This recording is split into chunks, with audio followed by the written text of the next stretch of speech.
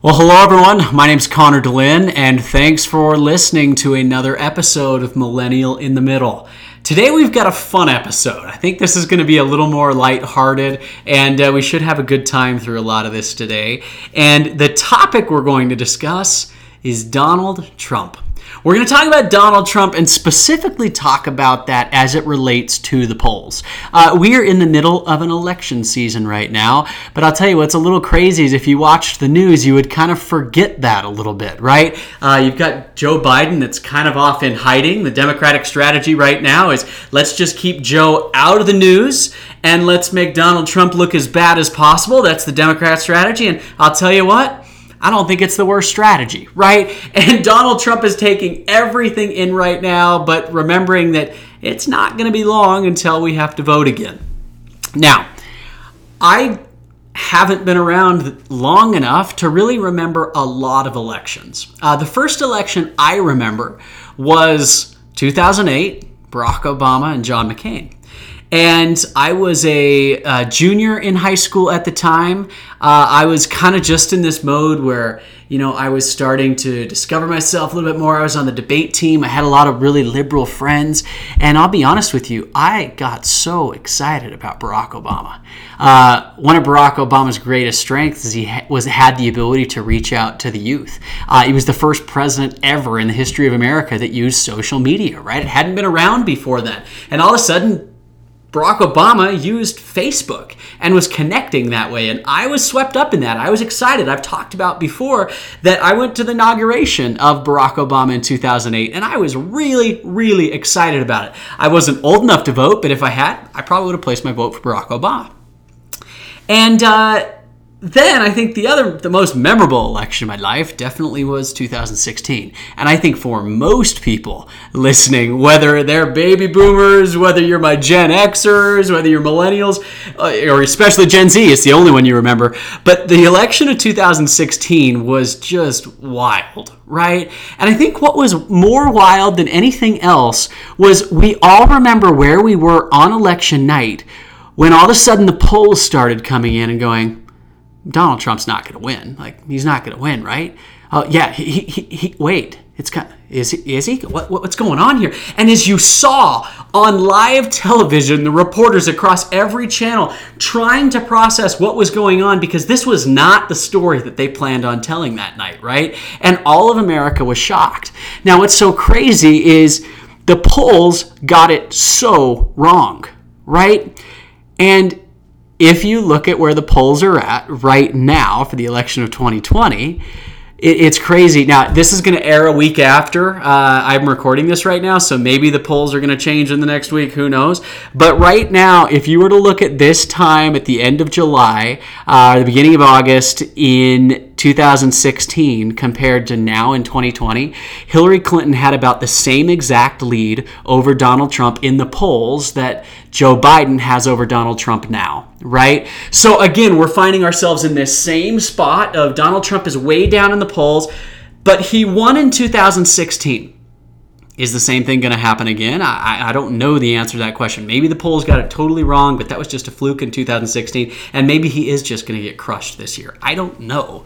But what I want to talk about today is really what I feel is the reason. I've got a little bit of an idea or theory of why the polls were so off in 16 and maybe why they might be off again in 2020. So, before I dive into that, I have actually met Donald Trump twice.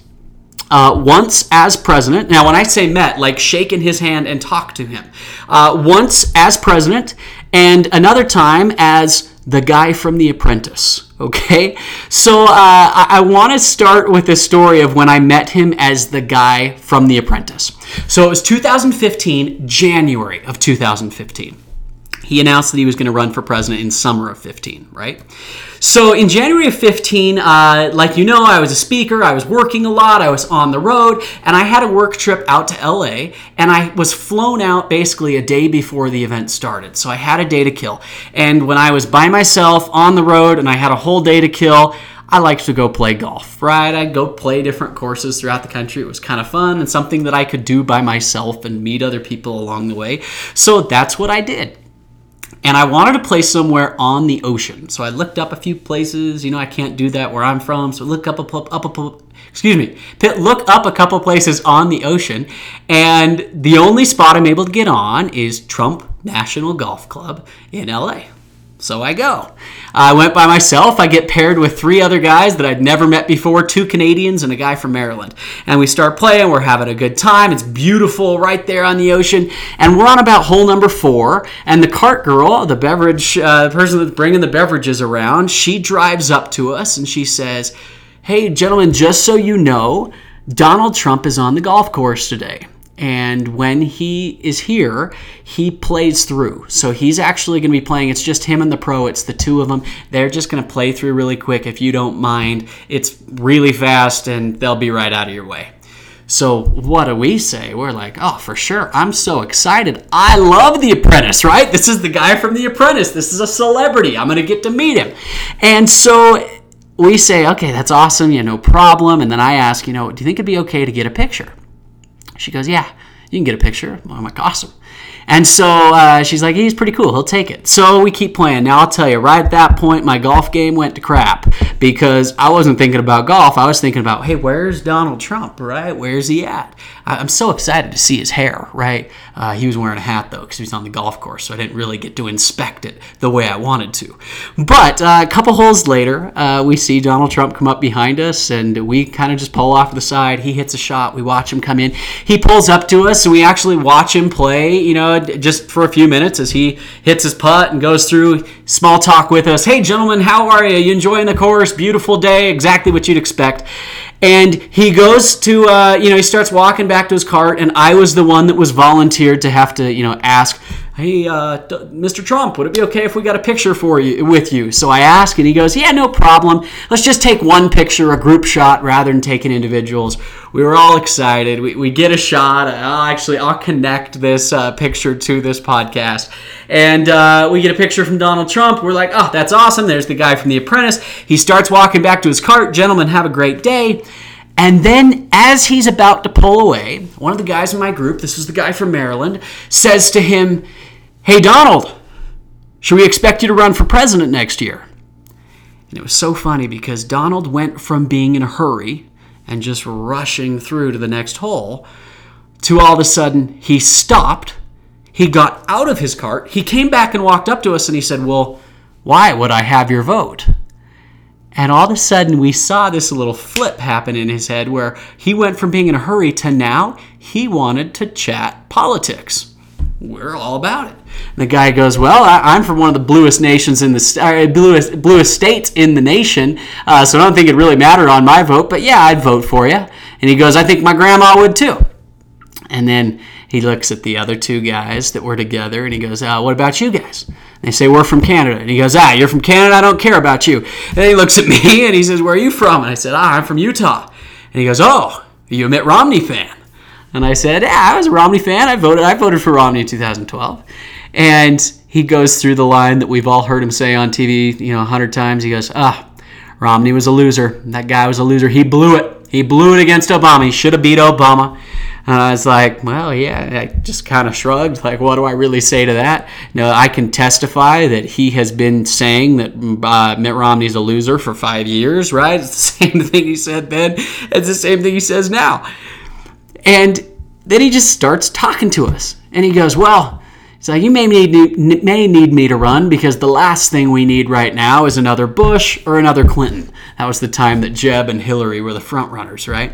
And we kind of nodded our heads like, "Yeah, I think you can say that again. We don't need either of these dynasties back in the White House."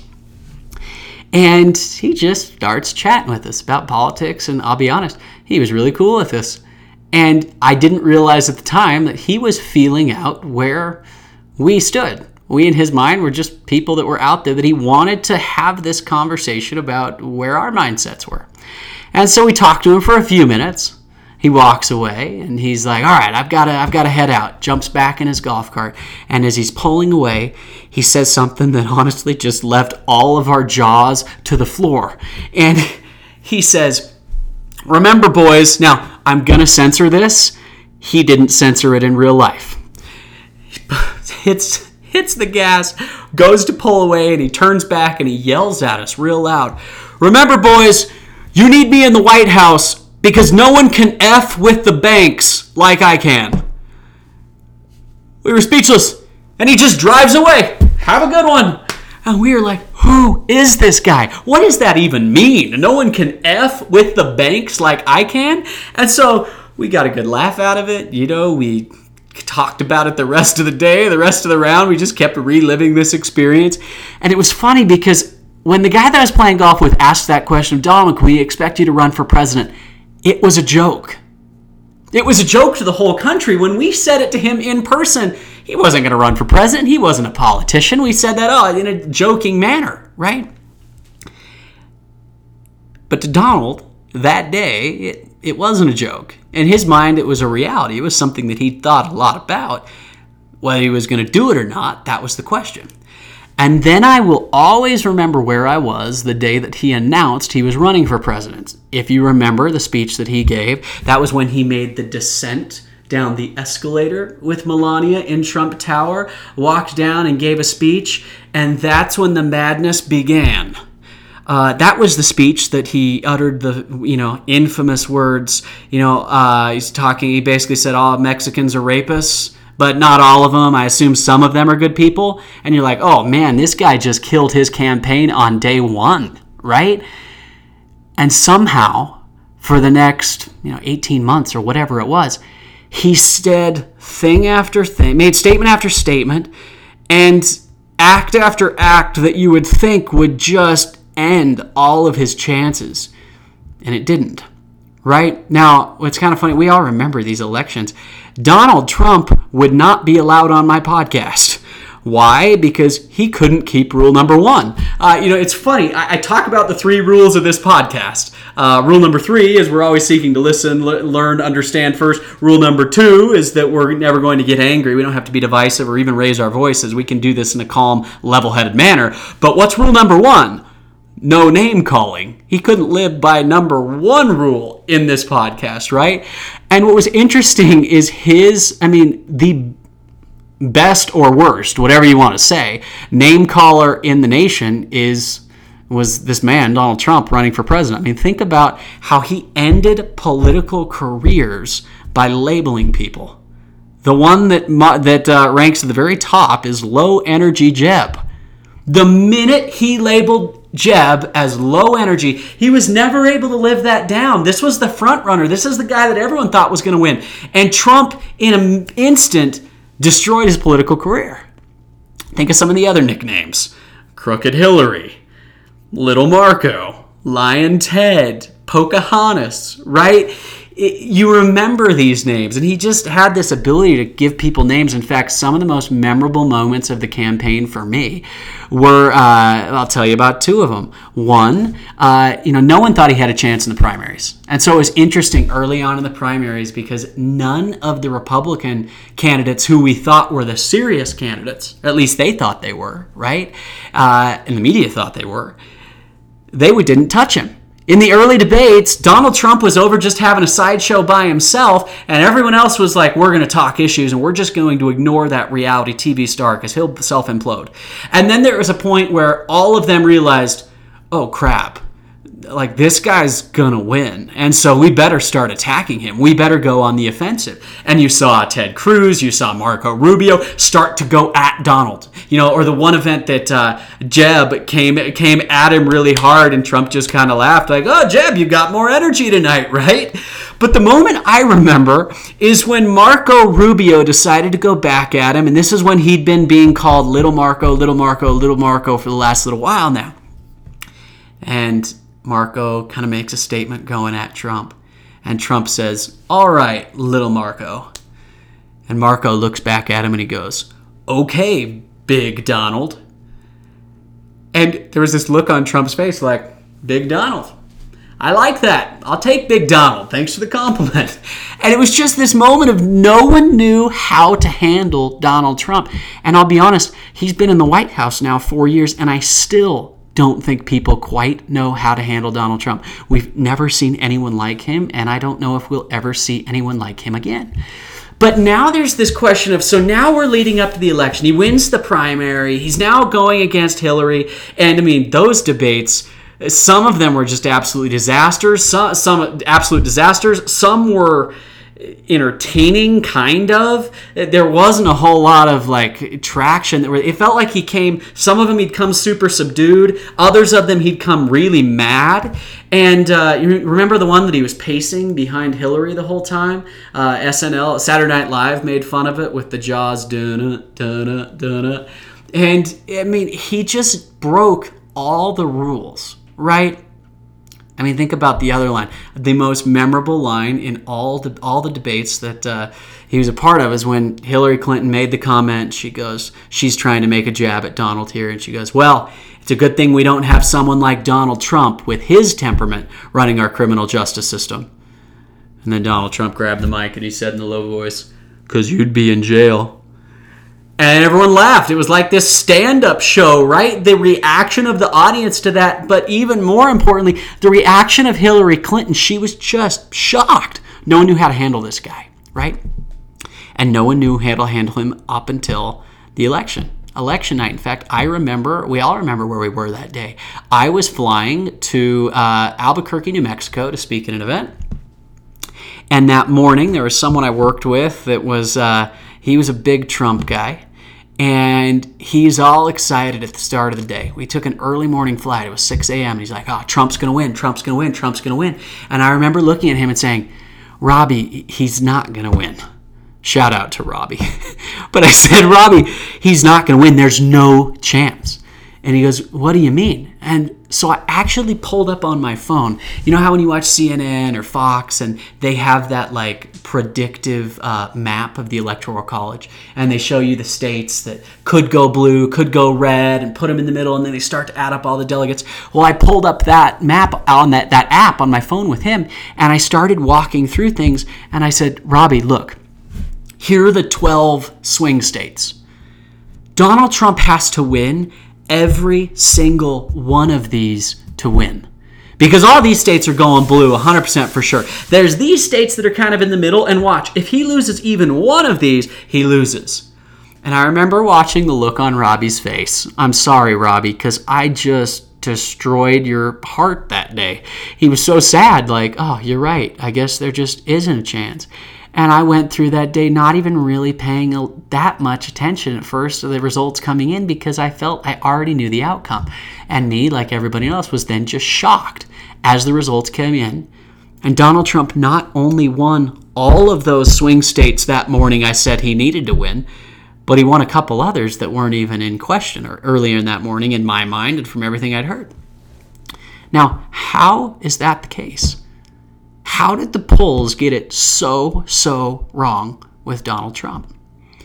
Well, I have a theory, and I want to share it with you. And to introduce this theory, I'm going to play a little clip from one of my favorite comedians, Jim Gaffigan, about McDonald's. Now, we're going to listen to this clip, and then I'm going to tell you why this connects. I reference McDonald's a lot because I go to McDonald's. I love the silence that follows that statement. Like I just admitted to support dog fighting or something. How could you? McDonald's? It's fun telling people you go to McDonald's. They always give you that look like, oh, I didn't know I was better than you. No one admits to going to McDonald's. They sell 6 billion hamburgers a day. There's only 300 million people in this country. It's like, I'm not a calculus teacher, but I think everyone's lying. You ever been at McDonald's and you see a friend for a second, you're like, oh crap. Eventually you're like, hey, what's going on? And they're just like, I'm just here for the 99-cent ATM. What are you doing here, Jim? I'm just meeting a hooker. Oh, I love this clip. One, I think we've maybe all been there with McDonald's. But I think in this case, Donald Trump is McDonald's. Why? Well, let me explain. I love what Jim Gaffigan says here. He says, first off, it's fun telling people you go to McDonald's. They always give you that look like, oh, I didn't know I was better than you. The same look a lot of people get when they say, I voted for Donald Trump. But I love when he says, no one admits to going to McDonald's. They sell 6 billion hamburgers a day. There's only 300 million people in the country. I'm not a calculus teacher, but I think everyone is lying. Now, here's why I say that. I realize Donald Trump didn't win the popular vote. More people voted for Hillary than did Trump. But Trump won the Electoral College in a landslide. And say what you want, maybe that's a debate for a later day, but those are the rules that were established before anything happened. Trump won the election the way we have it set up in our country, no matter how you feel about the Electoral College. Millions and millions, wow, I just sounded Trumpy, millions and millions of people voted for Donald Trump.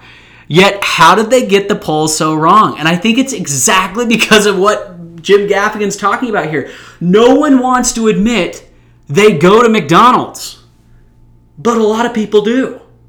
It's not something they're necessarily proud of, right? But a lot of people go there. Now, here's why I want to bring this up.